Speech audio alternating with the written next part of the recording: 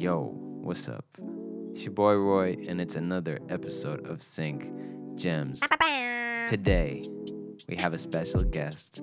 Edwina Travis Chin is the VP of Content and Strategy at APM, which is one of the best sub-publishers in the States.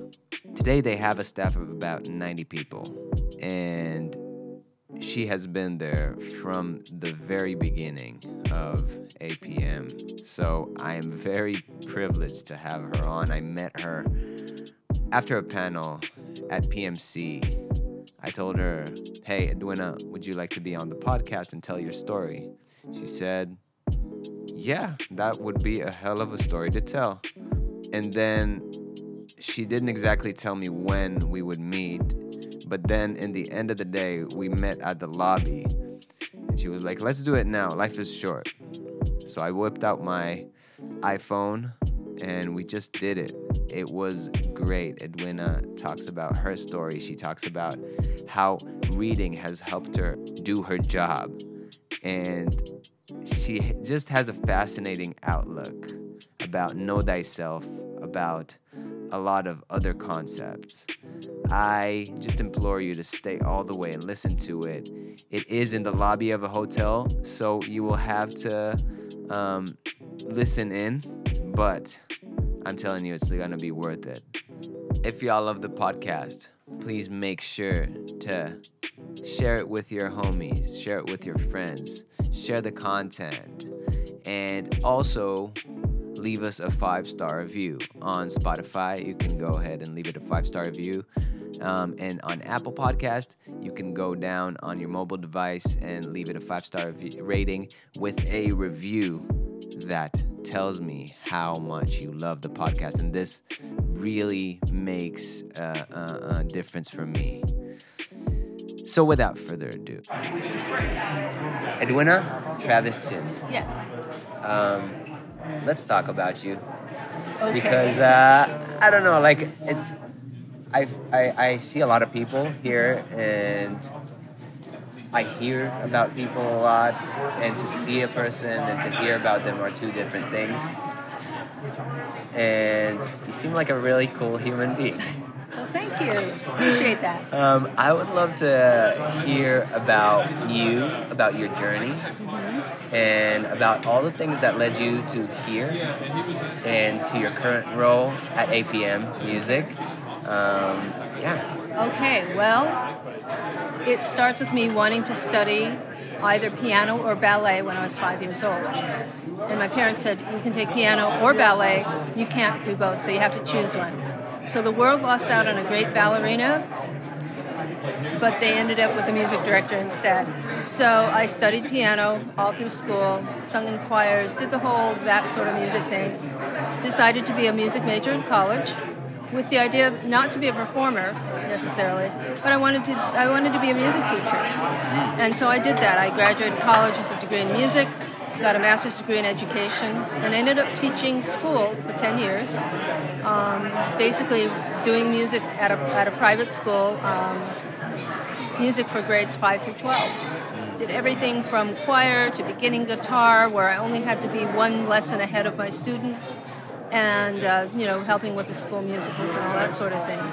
I had a friend who had a business doing music rights and clearance, and I used to help him type up stuff, and through working with him, just typing up documents, I learned about music rights and music clearance. He was a lawyer, so he knew all the stuff, and was more than happy to explain things to me when I had questions about, well, how does this work? And at one point in time, he said, it would be great if you could come work for me. I'm like, no, I'm teaching school. I wouldn't do this. There was a point in time where the school was going to move, and I didn't want to have to move as far as the school was going to move. So I called him up and said, hey, you've always said you want me to come work for you. Does that offer still hold? He said, as a matter of fact, somebody is leaving at the end of this month. If you're still interested, I'd be happy to hire you. So school year ended. I took a week in between and then started working in music rights and clearances, which was really interesting because it exposed me to the business side of the music industry, and I learned just all sorts of things. The music industry was changing at that time. That's Video. when just like for a timeline? That would have been in let's see, mid-'80s. Okay. Early mid-'80s. So that was when the whole idea of shows going on video was just starting.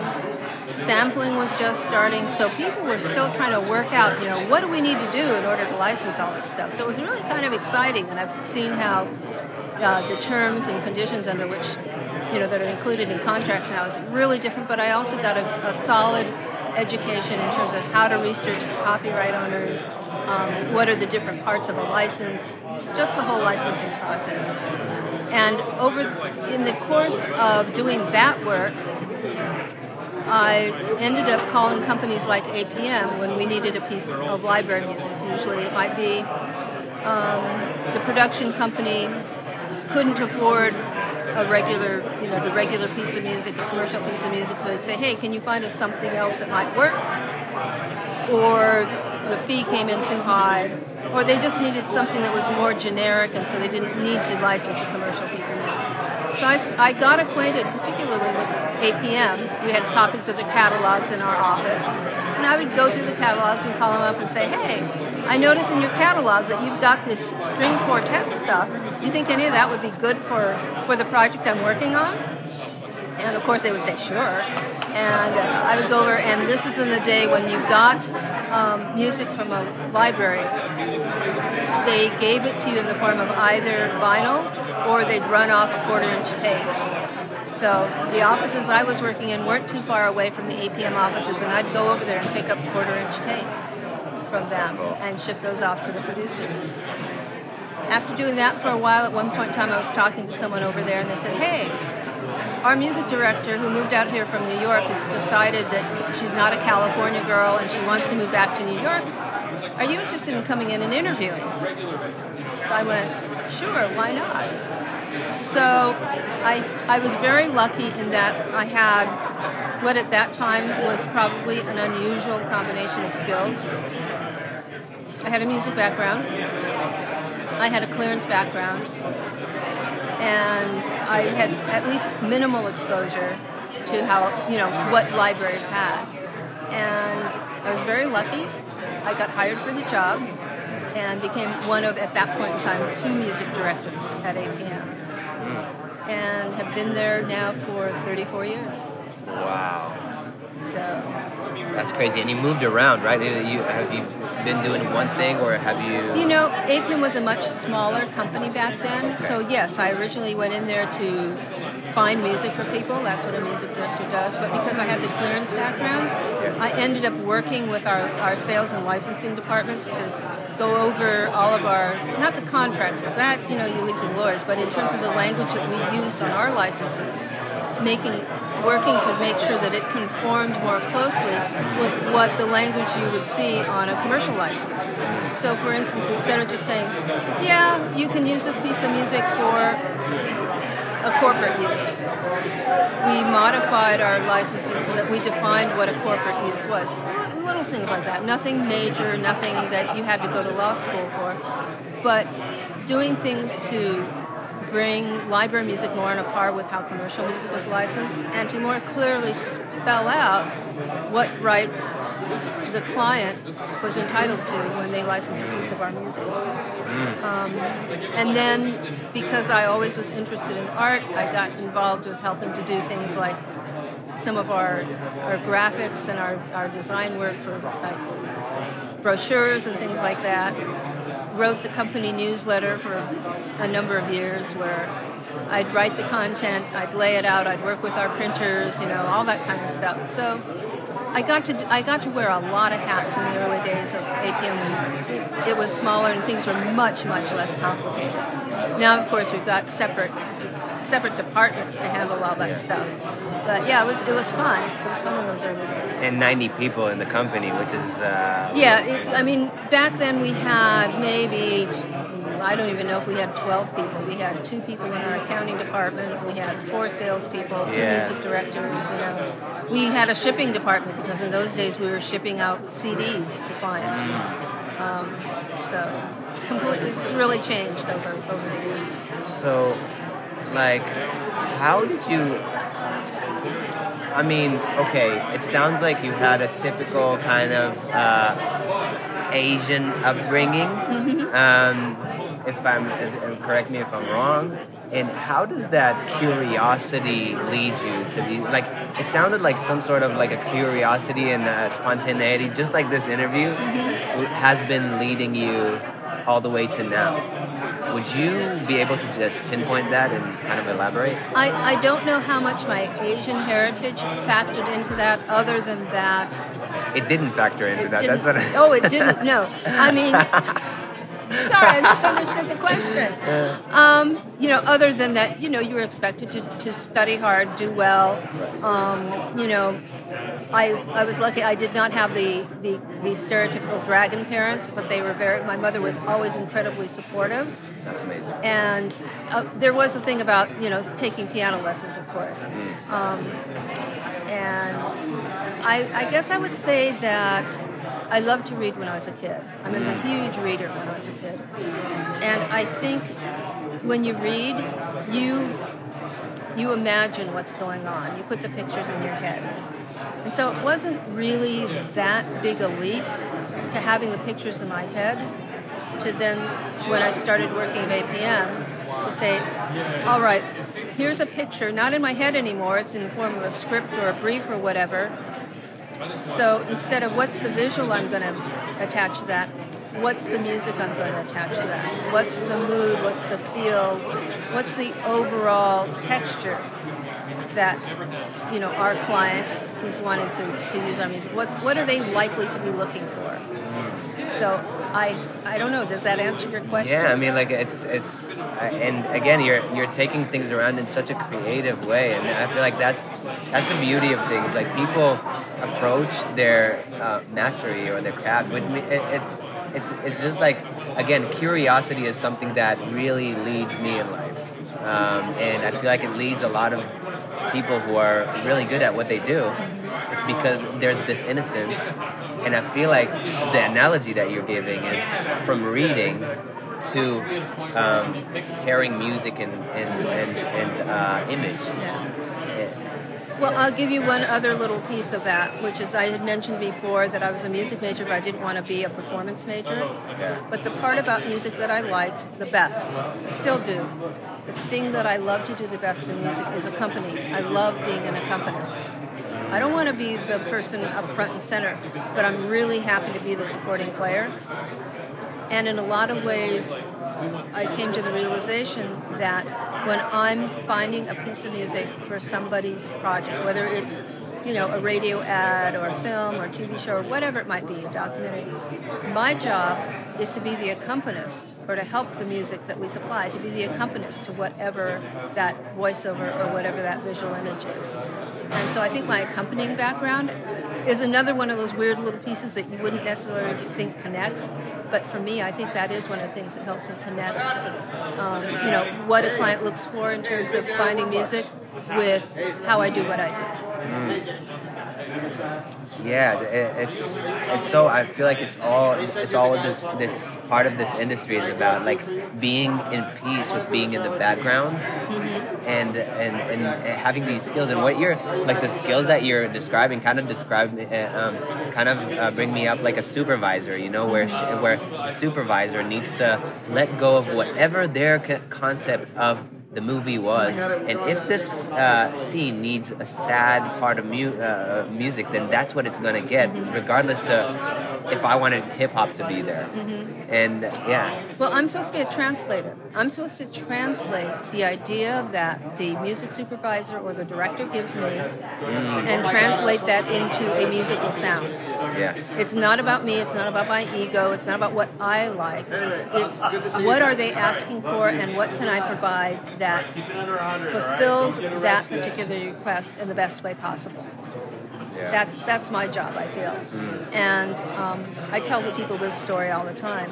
Years ago, I happened to be at a thing where the director of Chariots of Fire, a man named David Putnam, was talking to... Actually, What is Chariots of Fire? Chariots of Fire was a huge hit in the 80s.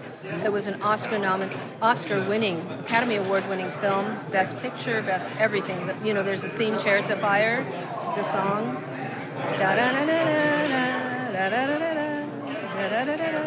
Now you're going to have to clear that. Oh, shit. Please don't sue me. Please don't sue me. Is it universal? Anyway. But anyways, he was speaking about the film, about the American Film Institute. And he said that as a director, his job was to make sure that everybody that he was working with, that they were all making the same movie. And that always stuck with me because I realized as a music director, in terms of what I do, my job is to make sure that the music I supply is to help make the same movie that the director or whoever's in charge of that project is making.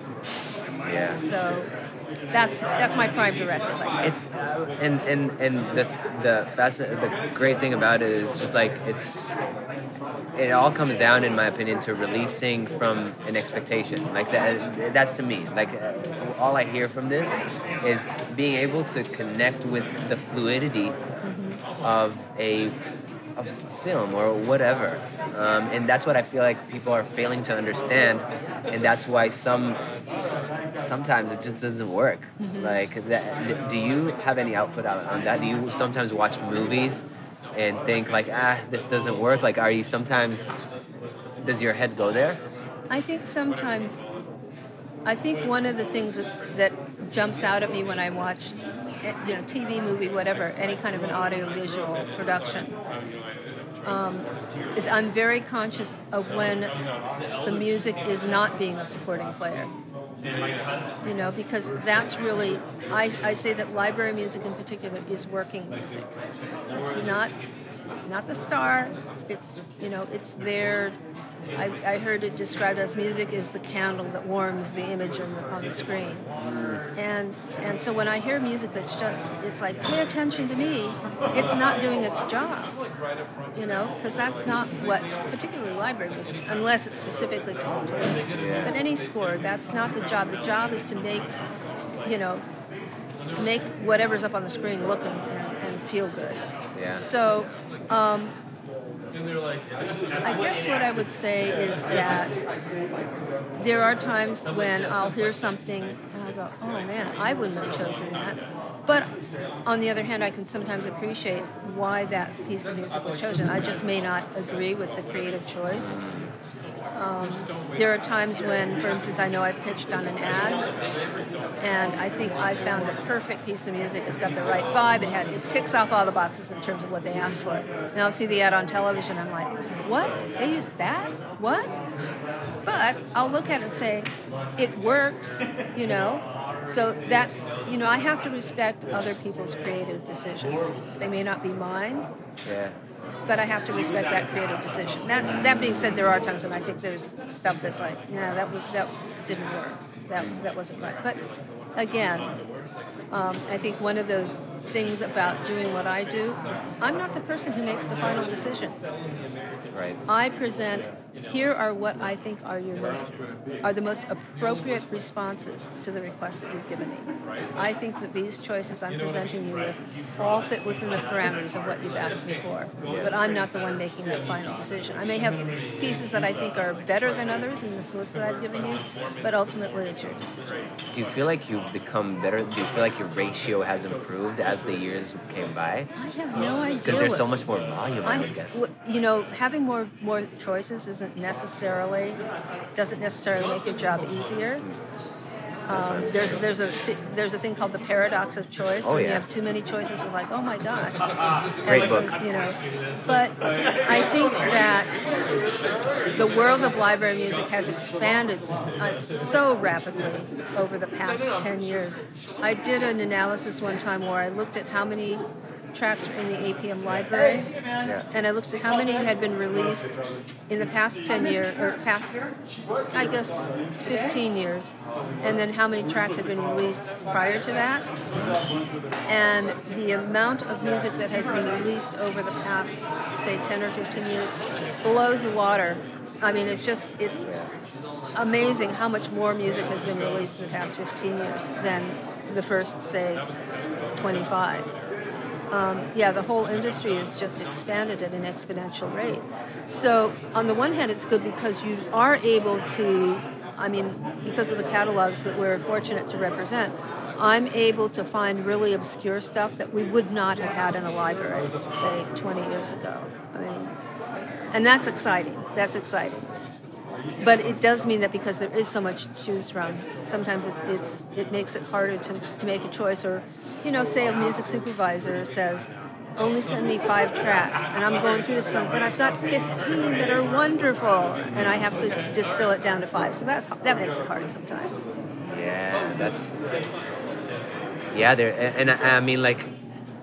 And it also comes to what you were speaking about. It's kind of like I don't know. There's also so much competition within the composer community, and that's like the podcast is basically geared towards composers to kind of like show them the people like you, and show what is happening as well. Like in places like APM, where you have right now how many labels in your catalog? Like tens, if not. Oh, we've got a ton. Yeah. I couldn't even tell you. Lots. A lot. And it's just like it comes to tell how much more volume composers need to make as well. Mm-hmm. I would say I wouldn't focus so much on volume at this point in time. Volume isn't the issue. Quality is the issue. Okay. There's so much stuff out there that I think for composers, and I can appreciate how difficult it is for composers, but it's how do you distinguish yourself with your music? And I'm sure you guys have heard this time and time again, but a lot of people say this, a lot of music supervisors, a lot of people who are, run libraries, that rather than saying, I can do anything, and there are some people who truly can, but generally speaking, at this point in time, because there is so much competition and there are so many libraries, find out what it is that you do best. Find out what it is that resonates most with your particular set of talents. And how can you interpret that? How can you present it so that it is uniquely your own? Because when you're listening through, 50 tracks of music, and they all have been given the same brief, what is it that's going to help you stand out? It's going to be the quality of your writing, it's going to be the quality of your production, and it's going to be, what's your interpretation of a happy indie piece? How do you make that distinctive? Is it by the fact that you're known for writing really cool melodies? Are you able to combine both organic, acoustic, and electronic elements in a really unique way? Is your strength your harmonic structures? Maybe it's that you like to incorporate rhythm in an interesting way. It's kind of that old thing of know thyself.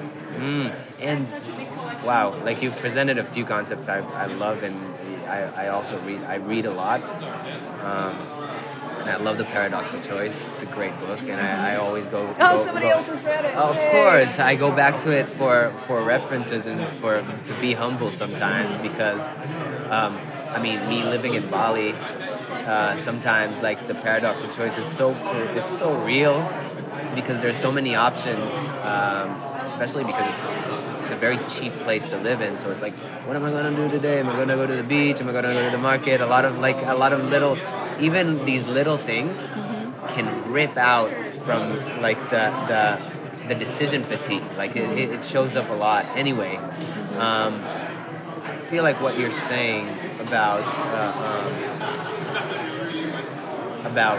being understanding one's specialty and one's craft is so weird to me, because it's so important. Like, you know, like in the old days, like if you were a carpenter, you were a carpenter. That's what you were known for. If you are today, it's like everything's kind of hybrid, but you got to choose.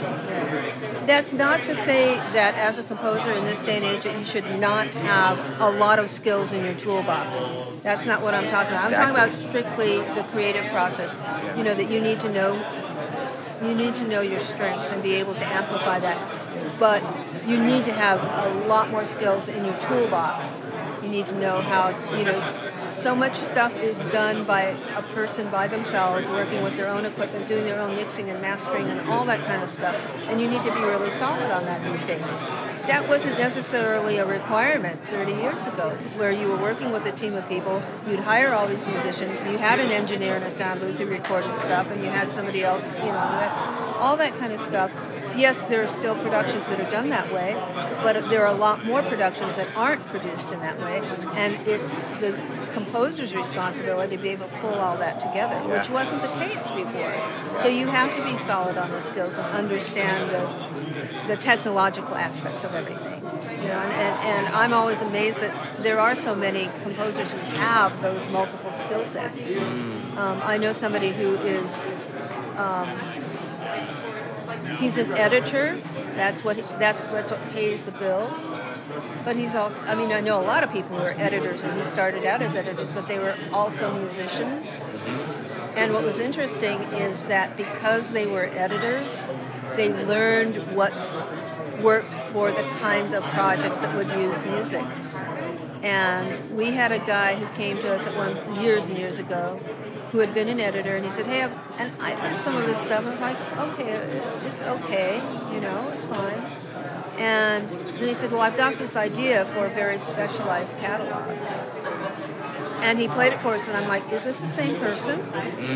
And it was because he had identified a niche, he identified a need, and because he'd been editing in that world, he then understood what all the parameters were, and was able to take that skill set, both as a composer and from his background as an editor, and create what at that time became a very, very successful library.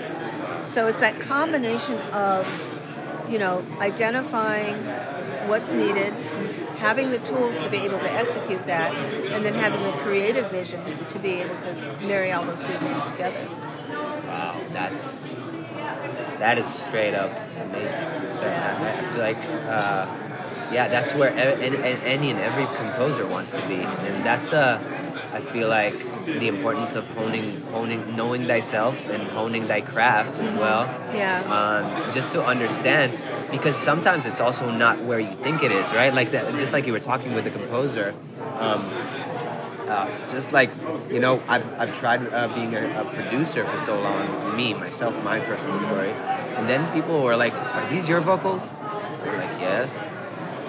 I want these vocals. And I'm like, okay, take them. And it's like you were talking when the hero's journey, and you know, like the concept by Joseph Campbell, where first of all, it's like the hero gets the call to action. He says no usually.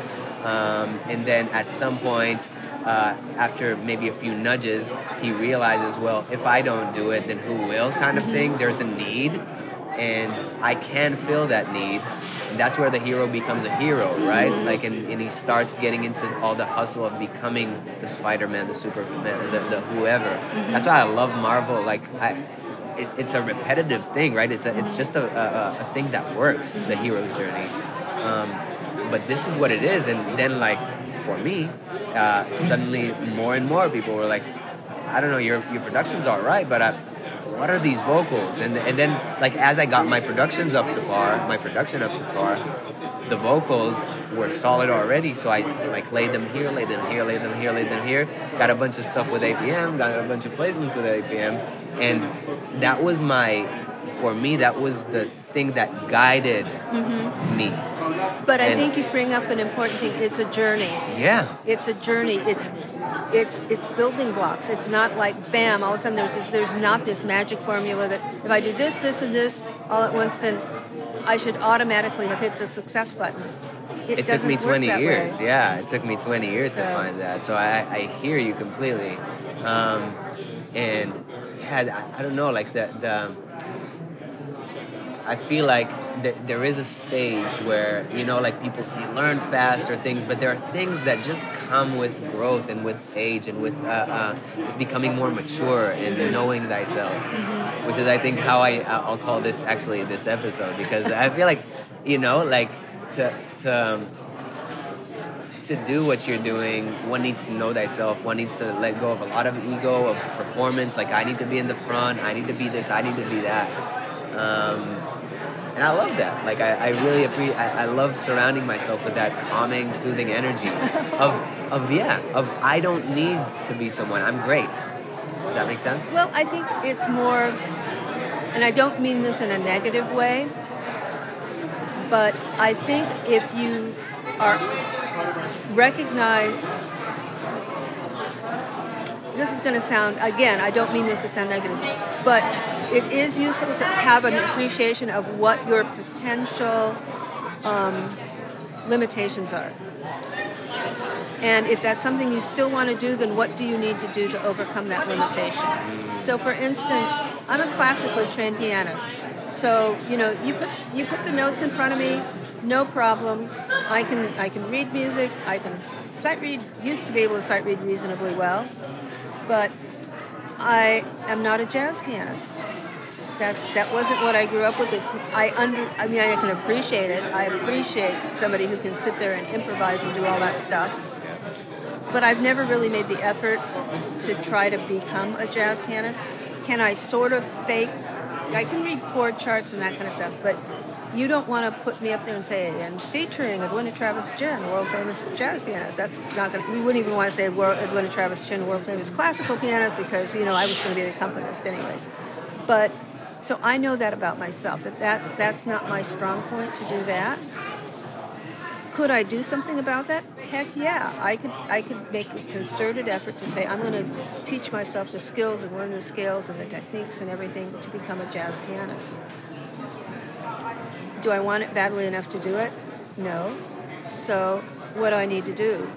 If I accept the fact that my thing is classical piano and I want to be successful at that, then it's what do I need to do to be a good, solid classical pianist?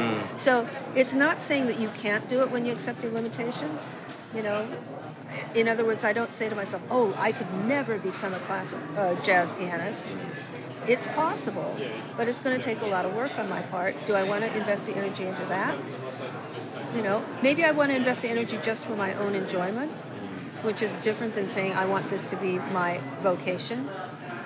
But I know I have this other skill set. I know I can do the classical piano thing. I know I can do the accompanying thing. So do I want to focus my energy on seeing how far I can take that? Sort of like you with the vocals. You were doing the vocals and it became apparent that, okay, you had an aptitude for that. People are asking, let me continue to really work on that, make that successful. In the meantime, you did what I would need to do with jazz piano. You said, okay, let me start to hone and improve and work on those other skills, and then you come at that magic intersection where the skills, the toolbox that we were talking about, meets, the ability and the talent and the creative part. Did you have a lot of mentorship on that journey up to APM? Did you have any? I didn't even know that something like library music existed. I mean, I'm always amazed that nowadays people can go to college and get a degree in music supervision. I mean, not all colleges. There's colleges that have a solid music program. Or, arts management, all these different things. Those did not exist when I was going up through school. And so in terms of mentors, I think my mentors would be the people that I worked with in the early stages of my career, who were able to, sort of say, here's how the business works.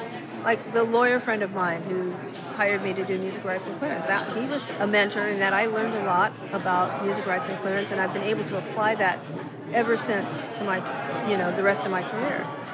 In terms of the music part of it, people that I worked with in the music at the music library at APM when I started, who said, here's how the library business works. Here's how libraries are organized.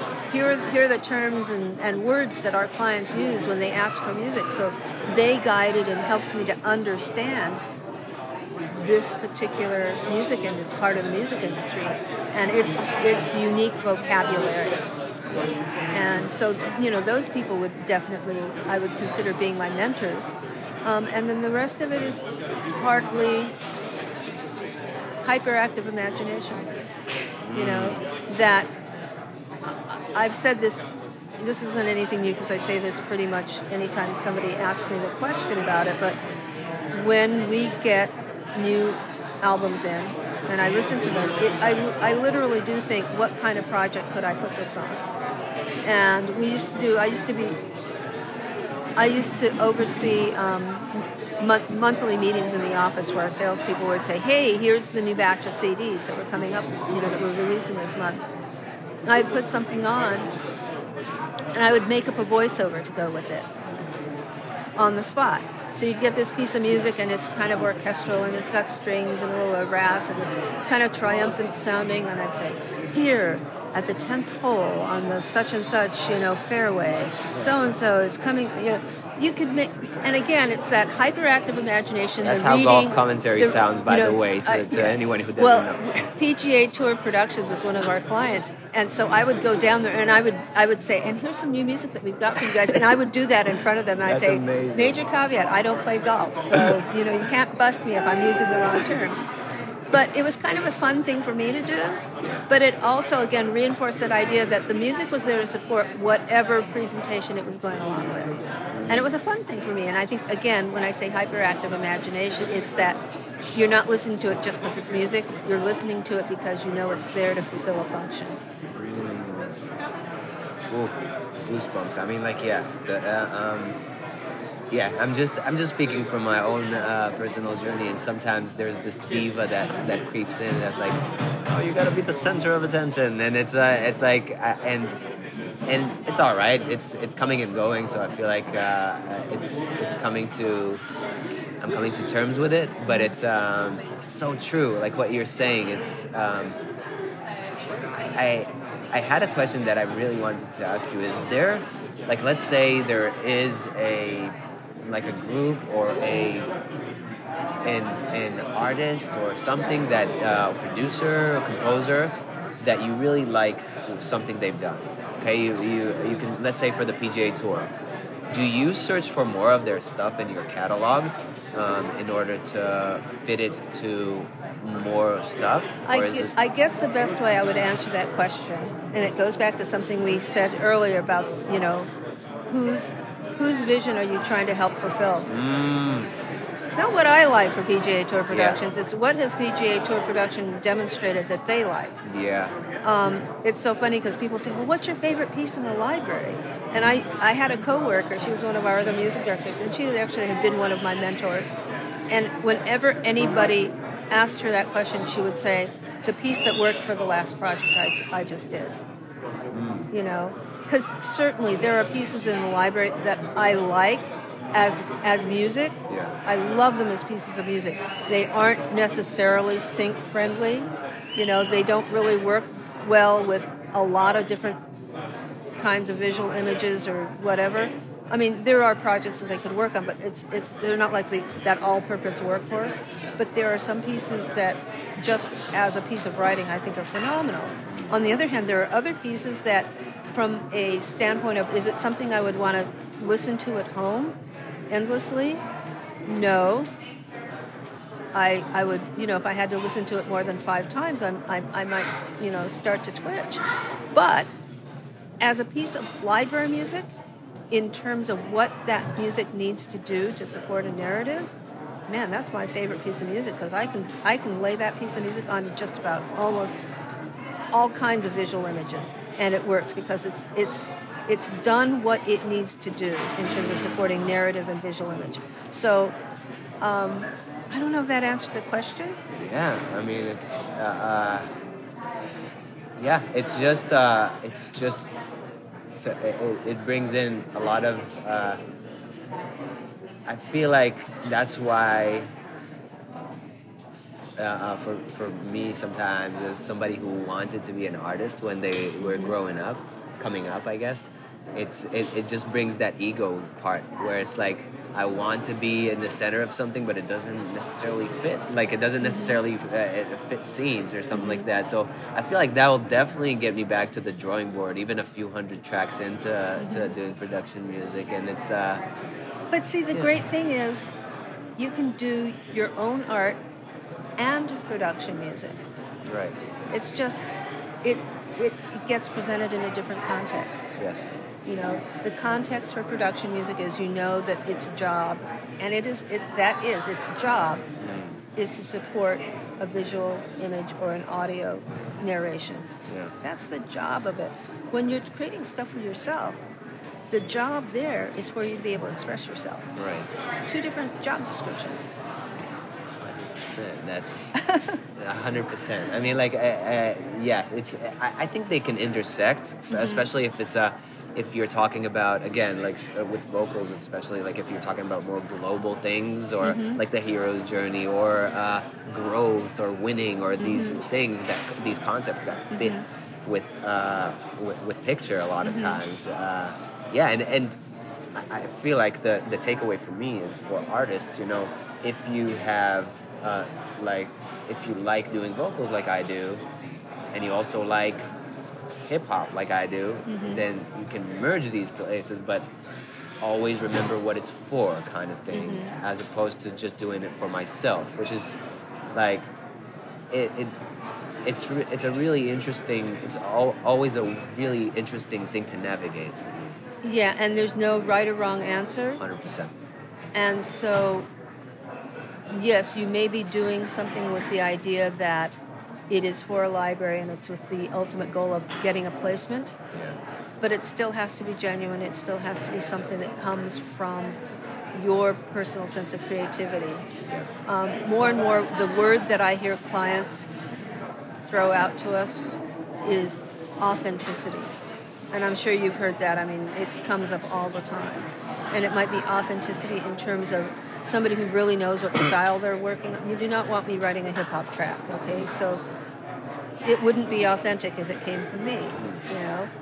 But coming from you, it would. You know, that's your thing that you do. Yeah. So, you know, authenticity both in terms of knowing what that style is and really embodying it. Authenticity in terms of the emotion that you're wanting to express. And, you know, authenticity just in terms of, you know, are you using the appropriate instruments? Are you using, you know, you're not going to, well, you could. It would be really interesting. What if you used an opera singer on a hip-hop piece, you know? But that would be a creative decision that you did deliberately. Yeah. As opposed to, oh, I have this friend who sings, you know. But, yeah. Authenticity also, the reason I got cringed a little bit when I heard the word authenticity is because, like, it's a word that's kind of been bastardized. Yeah, it has. And overused. But like, we understand what it means. Your stuff needs to make me feel a certain way, regardless of if it's something I would listen to. Maybe the other word, instead of being authentic, maybe it's a matter of coming up with a better word for that. You know, it has to be relevant, and it has to be, gosh, English is such a limiting language sometimes. There's got to be another word. You have to learn Indonesian. You'll understand how limited you are, really. Oh, believe me, I you know, you read about other languages all the time, and you know, when you hear that you know, Inuits have like 50 words for snow. Wow. You know, I mean, there's something. I didn't know that. I read something like, it might not be 50, but it's like, it's not just snow.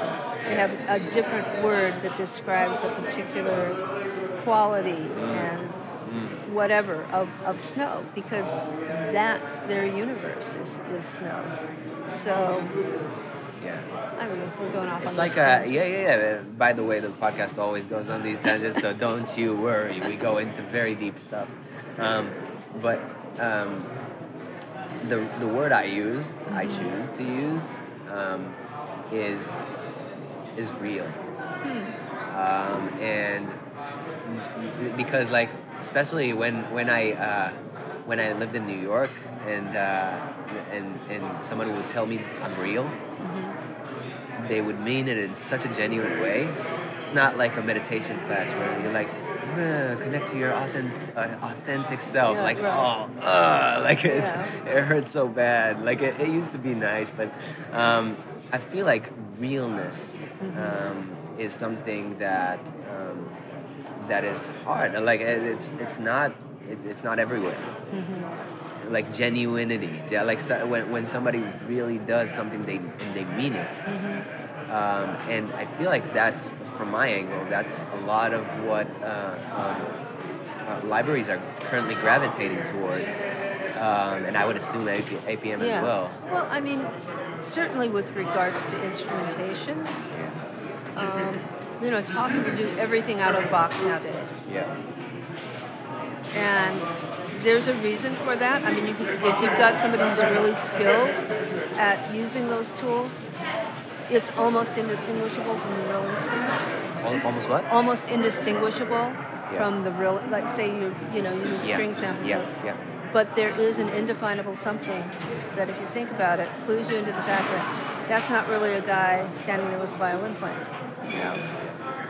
So in that sense, real music, I think there is a movement towards using more actual real acoustic instruments as opposed to relying so much on the electronic versions. That said, people aren't always requiring that everything be an actual real acoustic instrument, because the electronics bring an additional layer of texture and interest and color, sound color, to a composition that an actual acoustic instrument could never accomplish. Right. So, it's like now you've got this whole new set of tools to create sounds and colors and feelings that didn't exist, say, 60 years ago. I mean, they did, but not they weren't widely available, So, I don't know, it's an interesting thing to just say, well, where are we and where are we going? And I think that's what keeps this interesting. There's always something coming up where somebody's done a different take on something. It's like, wow, how did they come up with that idea? Why did they decide to marry this sound with that sound and come up with something that is unique and different? Because, that's the challenge of library music, is to basically tell the same story.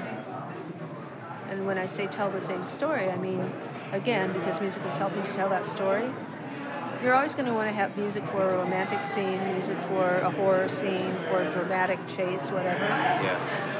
But as music itself evolves, you find different ways to illustrate that with music. And so that's the part that I find interesting. If you listen to how people scored horror movies in the 50s, way different than the way they score horror movies now, It doesn't make one better than the other, It's just a different way of expressing that same emotion, or evoking that same emotion, I should say. Yeah, expressing, and it's going somewhere. I don't know where it is, but that'll have to wait for another time. I gotta ask you before we head out. Okay. What are you grateful for? What am I grateful for? Wow, a lot of things. When if I have to sit and actually express that, I'm grateful for life in general. I am grateful for the fact that I have been afforded the opportunity to explore my own ability to be creative. I'm grateful for the ability to have worked with a lot of really interesting people and be involved in a lot of interesting projects. I know this is going to sound trite, but I'm grateful to have been given the opportunity to work in something where, it's a job, it's work. It's not like I'm playing, but I'm grateful for that I have a job where I'm allowed to be creative, work with people, share ideas, and I get paid for it. And whenever I get discouraged, and I joke about this, but I think, you know, I could be doing something else a lot more. I mean, it's not that the job, there's stress and there's all sorts of things, and sometimes it's really long hours, but it's better than some other things I could be doing, you know. So I guess I'm grateful for having had the opportunity to work in this industry and work with some really interesting and really extraordinary people. That's amazing. Edwina, well, thanks so much for coming on. Well, thank you for even thinking of me and inviting me. I mean, it's sort of out of the blue because I don't normally, you know, people don't come up to me and say, hey, tell me about yourself. So, but thanks for, you know, being receptive to all my blatherings on.